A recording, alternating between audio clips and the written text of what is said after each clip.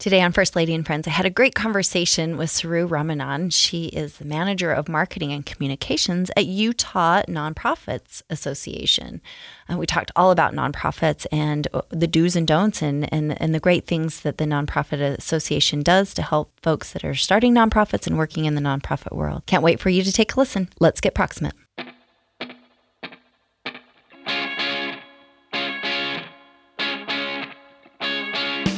Welcome back to First Lady and Friends. I have a great guest here today from the Nonprofits Association, Saru. She is here. She's the manager of marketing and communications at Utah Nonprofits. Welcome to the program. Thank you so much for having me. Thank you so much for doing this program. It is a wonderful opportunity and great to connect with you. Yeah, thank you. We work so much with nonprofits throughout the state, and clearly so do you. And there's so many, and people don't realize. I mean, there's thousands of nonprofits throughout the state, and so I want to get into that. But before we do, let's talk about you. Let's talk about where you grew up. Tell me a little bit about your background and your childhood, and we're going to start like on the couch. Here we go. I love this, feeling comfy. Well, I'm somewhat new to Utah. A little reluctant to admit it, but very happy to be here. I've been here now. This is our second year. Growing up, I was a child of immigrants, so my parents immigrated to Canada from India in the late 60s, early 70s. So my brothers and I were born in Canada, grew up in Ohio. As an adult, I lived in Southern California, lived in Texas. And recently, upon moving here, it's really been like the first time I felt a sense of home in a while. And I think, not like I moved around all the time, but I think when you do pick up your home base over the years, your sense of home is relative and it's something you kind of internalize. But, upon moving here and getting settled, you really get a sense that this is such a strong community. People are open and kind and very willing to connect. And there's this energy here that's not like the arrhythmic, frenetic energy you talk about in major cities. It's like a genuine kind of energy that people have to show up, to connect, to participate, to help out. And I think that really feels like home to me. I love that. And, of course, we think that, but it's hard to compare. I mean, I've lived other places, but it really is, I think, unique in a lot of ways. Utah is, and hopefully very welcoming. We try to be. And so I love that you're here and enjoying it and kind of understanding and getting into that. I think when people come here that have never lived here before, it feels, I think people are surprised. Are there things that you have been surprised about?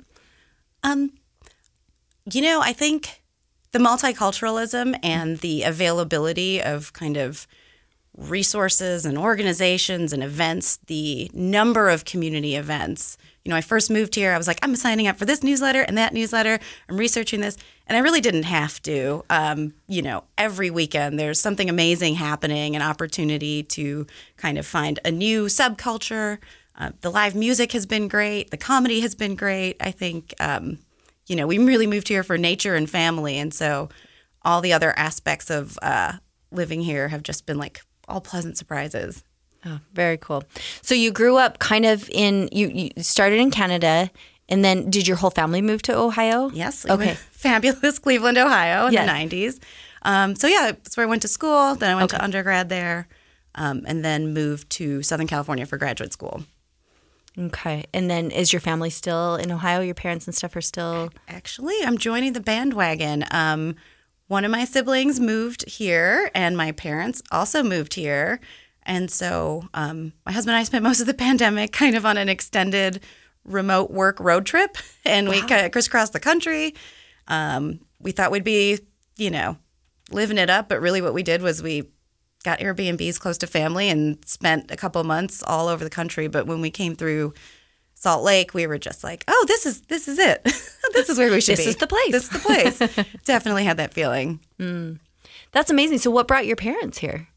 Being exceptional child care providers, just to be close to my brother's family. So we're kind of creating a new hub. I think I love it. I love the bandwagon. I love it. Everyone's welcome, and we love that. Talk a little bit maybe about. I know I have several friends who are sort of second generation immigrants, and there's it's a whole thing, right? Yes, it's definitely a whole thing. Talk a little bit about that and kind of expectations. And I mean, there's some cultural things. Just talk a little bit about your experience.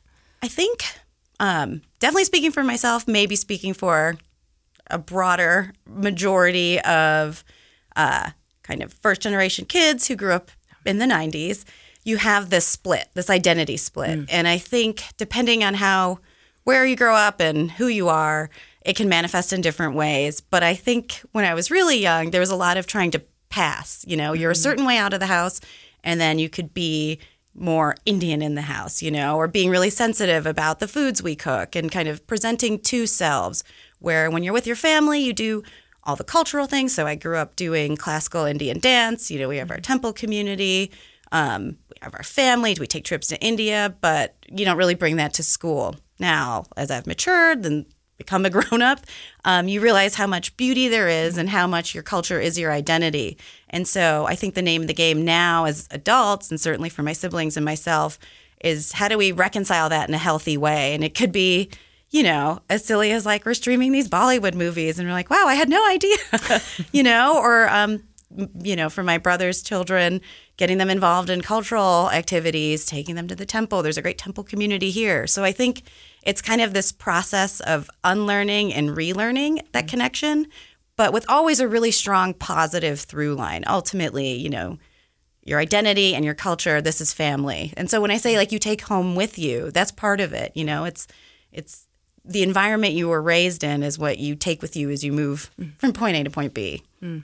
Well, and I love, I have to say, Indian culture has been so great here, and I've gotten to know so many of my Indian American friends here in Utah. We every year do a Diwali celebration at the mansion, and I guess I really love the inclusivity of. They come and they want they do a custom sari, and they it's a whole thing, and I'm like I'm learning so much, and I actually feel so much connection and joy when I get to explore a new culture that I wasn't a part of before. And for me, I love that someone like you is willing to share that culture instead of saying, well, you might not find it awesome, and so we'll just keep it at home like you talked about. And I love the idea that everybody comes in. I mean, we are a melting pot. We are a pluralistic society here in the United States and in Utah. And I kind of love that idea. I think outside of Utah, people have a perception of Utah that is very homogenous. And in a lot of ways we are. But I think people are surprised, like you say, about the multicultural aspect of Utah. Absolutely. And in Indian culture, there's this concept, and I'm probably making it a bit flat here, but essentially guest is God. But like you never know who's walking through your doors, and so you always treat them with the utmost respect, and it's a joy to share your culture. And like all great cultures, including Utah's culture, food is everything. And so like the common denominator is like, come inside, let me make you a meal. And I see that now. As soon as people come over, I'm like, let me make you some chai. I'm like, oh, my mom would be so proud. I'm fitting in. I'm getting, like I'm adulting in this culture. Yes, exactly. For me, it was probably like, I'm probably terrible, but I'm like, no, I don't can vegetables. So that's part of my culture that I'm not participating. It's the process of my cultural learning as well. I thought that was a prerequisite for living here. I'm starting with my baking skills. Oh, there you go. They're pretty nascent. We love desserts here in Utah. Like, we don't do a lot of, well, I should say but like generally not a lot of alcohol or whatever, but we love sugar. That was a major selling point.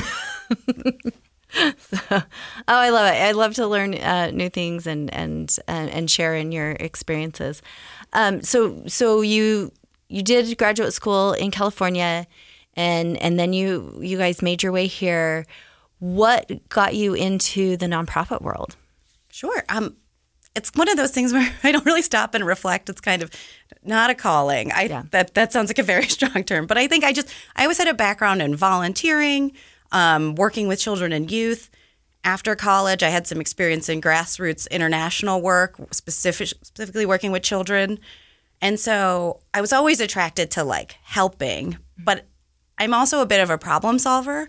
And so I've kind of always gone back to this idea of what could we do at scale? How could we innovate? There's got to be a better way. It's yes, you can provide direct service, and we always need to do that. But my mind would always creep a couple levels up to like, how do these mechanisms work? How do groups come together to create international aid programs? Or, how does the government work with organizations to provide, mental health funding? So there's a little bit of a curiosity and a problem solver brain. And that just naturally led me into the nonprofit sector.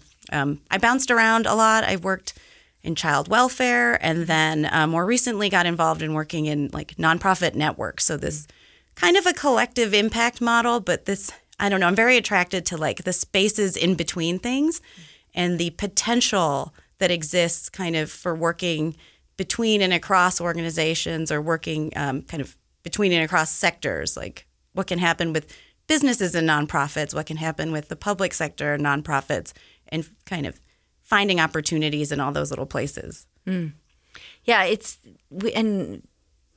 don't know other than Utah, but we do have such a robust nonprofit community that is really amazing. And we've traveled around with Show Up. We've actually done a thing where we go and visit different nonprofits around, which is really fascinating. And so yesterday, we were in Cedar City for the One Utah Summit.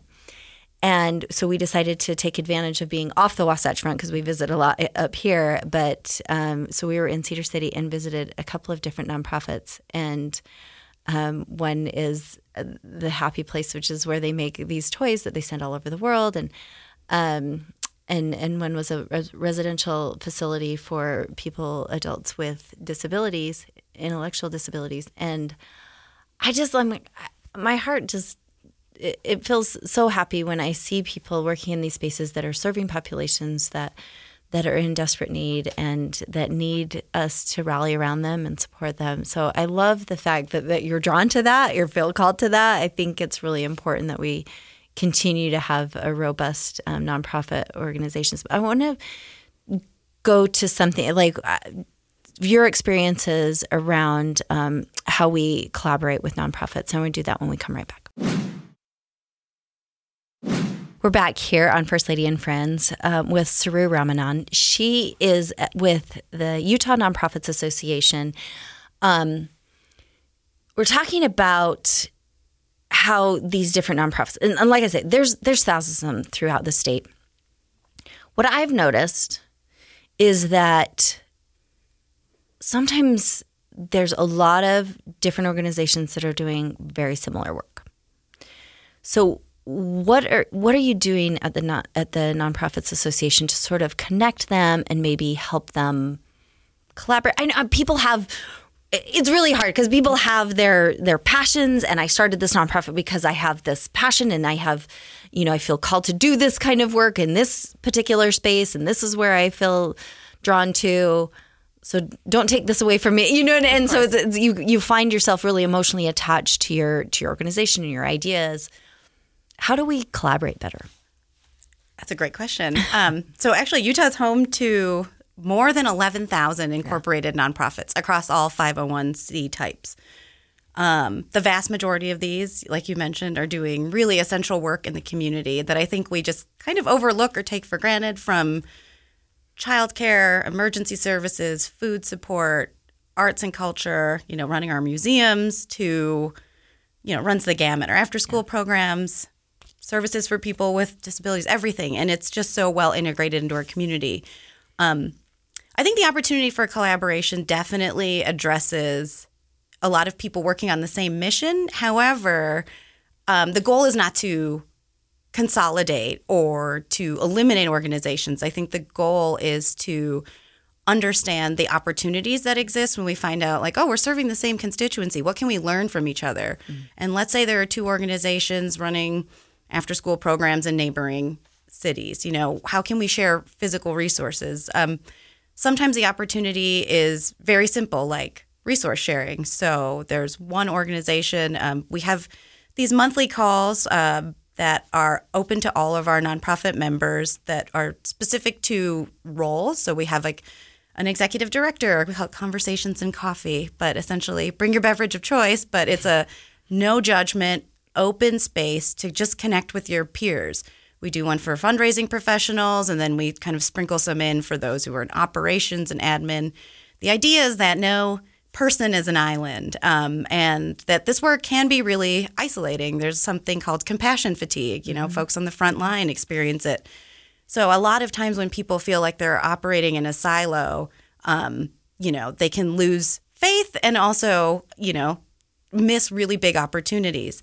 There's also a lot of opportunity for sophisticated collaboration. But on the resource sharing front, so we had an organization that when we had heavy rains in the spring, there was like some risk of flooding. An organization that collects donated human breast milk to distribute to hospitals for NICUs in the area. They were worried that their freezers, their facilities might be impacted, and they would lose, 2+ weeks of supply going to all the major hospitals here. By just getting on this monthly call, another one of our members was like, how many cubic feet do you need? We have 2 giant walk-ins. We can get you all your stuff here. We can bring a refrigerated truck. No problem. We got you covered. We're so grateful it wasn't needed, but, you can avert really costly risk. And a lot of times organizations are kind of operating with budgets. I mean, the vast majority of organizations operate on budgets that are smaller than $500,000 a year. And a lot of any kind of inherent tensions are exacerbated by what's happening broadly, nationally, with our economy, struggling to kind of fill vacancies. So by coming together and supporting each other, you kind of create a stronger tapestry of support. And there are also lots of opportunities to work across mission areas. So how can a food program work with an after-school program? How can, an arts and culture organization support a shelter organization? I think there are a lot of opportunities. And it also helps kind of educate the community, because ultimately everything that nonprofit organizations do, they impact all of us in myriad ways. Everything's connected. We need clean air, clean water, and that impacts the well-being of our communities. We need environmental justice, and that also impacts social determinants of health. And so I think when you start to see this landscape as really an interdependent ecosystem, the notion of collaboration makes a lot of sense. And so we really want to encourage organizations to not feel competitive and to not even feel redundant, but to look for opportunities and truly just to build meaningful relationships with their peers. Yeah, and it's so important. Talk about, you mentioned something about funding. One thing that I've noticed with some of the organizations that we work with, specifically in child welfare, around foster care, there's some just phenomenal, critical organizations that are doing work that we work with a lot. And I noticed, and we're trying to work through some of this stuff, because when I got them all in a room together, which had never happened before, there was this issue of funding sources. And different nonprofits get funding, some get it through government organizations and some get it, philanthropic organizations. It runs the gamut of how people find their funding. And I noticed that there's sometimes competition in the funding streams. So how do you help people through that? How do you help these nonprofits to kind of figure out where these funding streams come from, and then how do you connect maybe because I've noticed there's a lot of philanthropic organizations that want to support things. How do you connect the philanthropies with the people that they want to support or have passions for?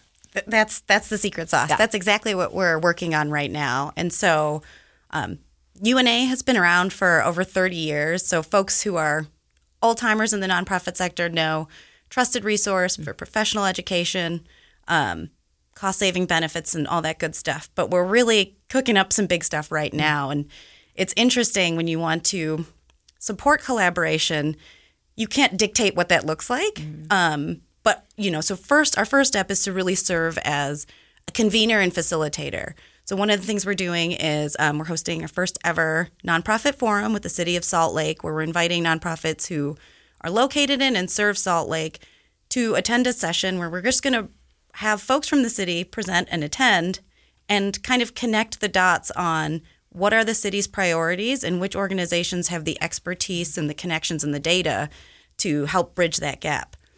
On the funding side, we're starting to have these conversations. We really want to support collaborative fundraising. Like there are opportunities for organizations to get to know each other individually and co-write a grant. There are opportunities to kind of pursue joint program planning or shared resources in the grant.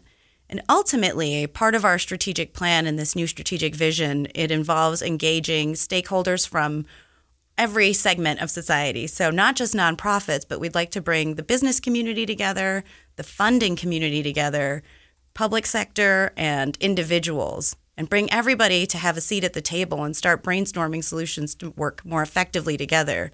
I think there is a lot of opportunity to educate and engage the funding community and provide kind of an equitable platform for organizations to present to foundations and also to help demystify the foundation world for organizations because it can be really intimidating.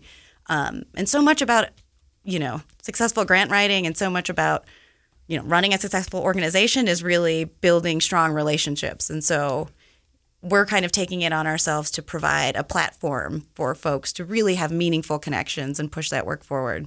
Mm-hmm. Let me ask you about, so Show Up is a nonprofit, and we started this about 2.5 years ago, and we were really naive and frankly quite stupid because we just didn't know what we were doing. And I think that's probably the story for a lot of people that decide, hey, this is an area I'm passionate about. I want to start this organization. I see a need. I feel like I'm uniquely qualified to help fill that gap or that need. And it's been such a learning curve. And there has been a lot of trial and error around just, bookkeeping. And people don't realize, like, you spend, I get really frustrated, but I'm also trying to stay out of jail. So, like, you spend a lot of money just doing those little organizational things. Is there something in, with your organization that helps people to maybe collaborate, especially these smaller ones? We're fairly small, but like being able to share a bookkeeping service, or how do you work through those kinds of things? Absolutely, and you're definitely not alone. It's easy to forget that like the nonprofit sector is like the third sector. It's its own industry with its own language, its own regulations, and it's complicated. So UNA helps organizations from the beginning of an idea through incorporation, through these nuts and bolts pieces. So really the fundamental kind of value proposition is building capacity, making sure the organizations have the tools and the resources they need to operate successfully, legally, to mitigate risk. It kind of sounds kind of technical, but when you think about, like you're saying, like Show Up is an incredible organization with an incredible mission. You run amazing programs, but at the end of the day, there's still a lot of administration. So not only does UNA offer a lot of resources, but we have year-round expert-led trainings and professional education. So we always encourage organizations to attend those. Our kind of signature program is the UNA Credential. It is a series of 9 courses in areas that are essential to organizational capacity and nonprofit management. So each one is a 2-day course led by an expert. But the most important thing is that each participating organization gets follow-up coaching and consultation so they can take what they learned and actually implement it in their organization. So really making sure that organizational change does happen. And so these are in areas like finance and accounting, fundraising and development, marketing, communications, human resources. So there's a little bit of the boot camp element. But then how do you kind of ensure that organizations stay sustainable and solvent? I think it's really by providing long-term supports. We also offer a number of cost-saving benefits. So a lot of organizations are really small. It's hard to retain employees. They have very small staff size. So if they're members of UNA, they can opt into a group health insurance program. We also have a pooled retirement program. So if you're think of it like a small business. If you're getting up and running, you're going to need these resources. So we're very proud to offer those to help kind of keep costs down for nonprofits. And we also engage business partners. So we want to connect organizations with the right actual resources, vendors, and service providers that they need to keep the doors open. In addition, I think kind of the magic is really getting the right people in the right room at the right time and having people build meaningful relationships with each other. I think connection is so important, and we're rolling out a lot of things that really reinforce collaboration on the more practical level. So we're launching a statewide Slack channel that is not just open to members, but is open to nonprofit professionals across the state. So let's say you're a fundraising and marketing professional, you can join, get approved to join the community, and you can just pose your questions, share resources. This is a little bit of an experiment, but it's kind of an unstructured, broad opportunity for collaboration. Like, we want to see what bubbles up organically, how much oversight does this need, or will people just make those connections on their own? We also have an annual conference. This was our first year back in person, but it's open to organizations across the state, opportunity to connect and learn. And we also have, like I mentioned, these ongoing monthly calls for our members that are totally open, agendaless, no logos, no egos. Connect with your peers, talk about what you're working on, what are your questions. And so often, in some of the calls I run, it's like, I'm brand new to this role. I just got promoted. I don't even know what I'm doing. Like, what paperwork do I need? What resources are out there? And it's as simple as that. But there is kind of a mentorship vacuum. So I think just knowing that there's somebody else in the ether who's been through what you're doing and who is kind and willing to offer some support and coaching, that goes a really long way. Yeah, it's again, having started in this world, not knowing anything, it's such a great resource, and the collaboration and sharing is I think key to what all of your things you're doing. Is there a way to, just on a, again, from personal experience, is there a way to, put out job openings, or, so is there a way for somebody to say, an organization to say, actually, we're looking for this, we're looking for a communications director, or we're looking for someone in marketing or whatever. Is there a way through the organization to do that? Absolutely. We have a great job board. It's actually on our website. It's one of the things that gets the most hits. It's free for any member to post their jobs. And we're also kind of zhuzhing it up a bit to include volunteer opportunities and board service opportunities. But really, for the job marketplace of nonprofits, it's a great go-to. And hopefully when you Google nonprofit jobs in Utah, that is the first one that comes up. But it's great. People are really active on there, and I think it gives you a good sense of the landscape. And in the name of equity, one of the things we do, in order to post on the job board, you have to list the salary. And I think that's, we're trying to be forward-thinking in those practices because, the job market's really tough right now, and there's definitely a broad workforce shortage. So anything that we can do to help connect those dots and alleviate those pain points, we're happy to do. Yeah, I love it. I want to talk a little bit more about maybe the barriers for our nonprofits, other things you think people should know, and we'll do that when we come right back. Welcome back. We're here with Saru, and she is she's the manager of marketing and communications at Utah Nonprofits. And I guess my next question is, what do you wish people knew as they were starting out, a nonprofit? What are the pitfalls? What are, common mistakes or common misperceptions, those kinds of things? That's a great question. I think a lot of times people can overlook, one, the role of nonprofits in society and how they're just an integral part of how our communities function. But within organizations, I think we forget that, it's not just about goodwill, like what you were saying about show up. There are kind of nuts and bolts things that you have to pay attention to, the legalese, that ultimately you're running an organization. You're not technically running a business. Nobody owns a nonprofit. The public owns a nonprofit. But it's your job to stay solvent and to continue serving people. I think inherently there's always, you have to strike a balance between service delivery and sustainability. And it's, really important to never get so fragmented that the decision makers at the top are forgetting who are the people we're serving. And so always reminding yourself of the mission and why you do that work.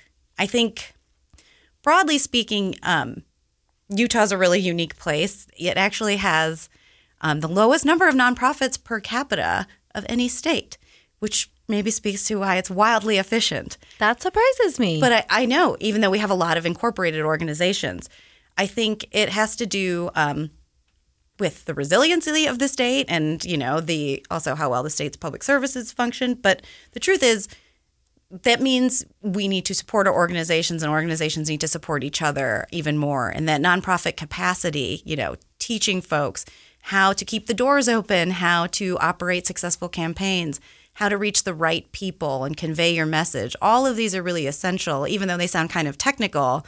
It's not always the heartstring stuff that fuels the organization, but the heartstring stuff, the actually working with people and communities in need, providing services, providing opportunities for people to come together, working with animals and the environment. All of this is the most important part, but we can't forget that there's this technical aspect behind it. I think right now it's an interesting time for organizations across the country. So there was a survey that went out to nonprofits across the country, and 7 out of 10 organizations anticipated charitable contributions to remain flat or decrease in the coming year. There's kind of this climate of uncertainty, but it's not dire. I just think organizations right now are coping with changes in the funding landscape. It's more dynamic. So while there's an explosion of growth in these new vehicles like donor-advised funds, organizations are having a hard time attracting and retaining new donors. Foundations have changed their giving priorities, but also are remaining flexible and open, kind of continuing this trend that we saw during the pandemic of supporting things like general operating funding. So folks are trying to pivot, watching the landscape, but also dealing with some internal challenges. There's a workforce shortage. It's harder to attract and retain talent. There's salary competition from the private sector. And also, broadly speaking, we're still seeing really high demand for services. And this is nationally and also within Utah, like some organizations are reporting this. So it's not dire, but I think people are hyper aware and hyper vigilant and really trying to be nimble right now to make sure that they can avoid things like delays in service, prevent backlogs, take care of their administrative needs, and also continue serving the groups that they serve. So it's kind of an interesting inflection point, but we really see that as an opportunity for UNA to do what it does, is, to come in and support organizations, flood them with resources, hook them up with opportunities to save costs on, administrative expenses. I think this is really a time for us and for our communities to support organizations. Yeah. We have just a wildly successful and really giving philanthropic community in the state. And as nonprofits try to navigate that, what advice do you have for people who are, because I'm telling you, like, the fundraising part of the nonprofit is like the worst part. I'm just here to say it's hard. It's putting your tin cup out there and begging and and people do it differently. And I've seen it really successful. We've done some things. We've, we a lot of times go directly to folks that we know and, like family foundations. And then we, network different people, and we really try to align what we're doing, and we try to think about those people who have similar visions that we know about, and then we connect with them. But it really is, frankly, exhausting. But what's your advice for tapping into that philanthropic community? Absolutely. So I think it's important to remember, this is going to sound really technical, but you should always have a diverse funding portfolio. Yeah. What I mean is, if you find that your organization is largely funded by foundation grants or by government grants, that should be a signal that it's time to get out in the community, build relationships, try to build out some individual giving. Same with if it was the flip side. So one is you really have to exhaust all arenas. The other thing is, when you think about when you personally are engaged or asked by an organization or a cause to make a donation, at least for me, I'm never offended. I'm never hurt. I will absolutely help in any way I can. And that also includes things like in-kind support. Can I donate my time? Can I provide a service? Can I volunteer? All these things matter and they count.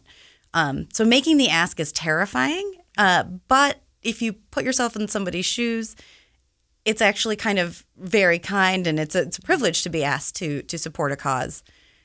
On the institutional funding side, again, beyond building relationships, I think, we need more of a dialogue. A lot of foundations sometimes are like, oh, I don't understand why these organizations don't have audited financial statements, for example. The truth is, this past year, the cost of audits has gone up. Auditing firms, CPAs were raising their rates, so a lot of organizations couldn't really retain services and do a formal audit. And so it's created a little bit of a backlog in that space. So how can you find a way to articulate this message and say, oh, well, we have the next level down of financial controls, which are, a financial review.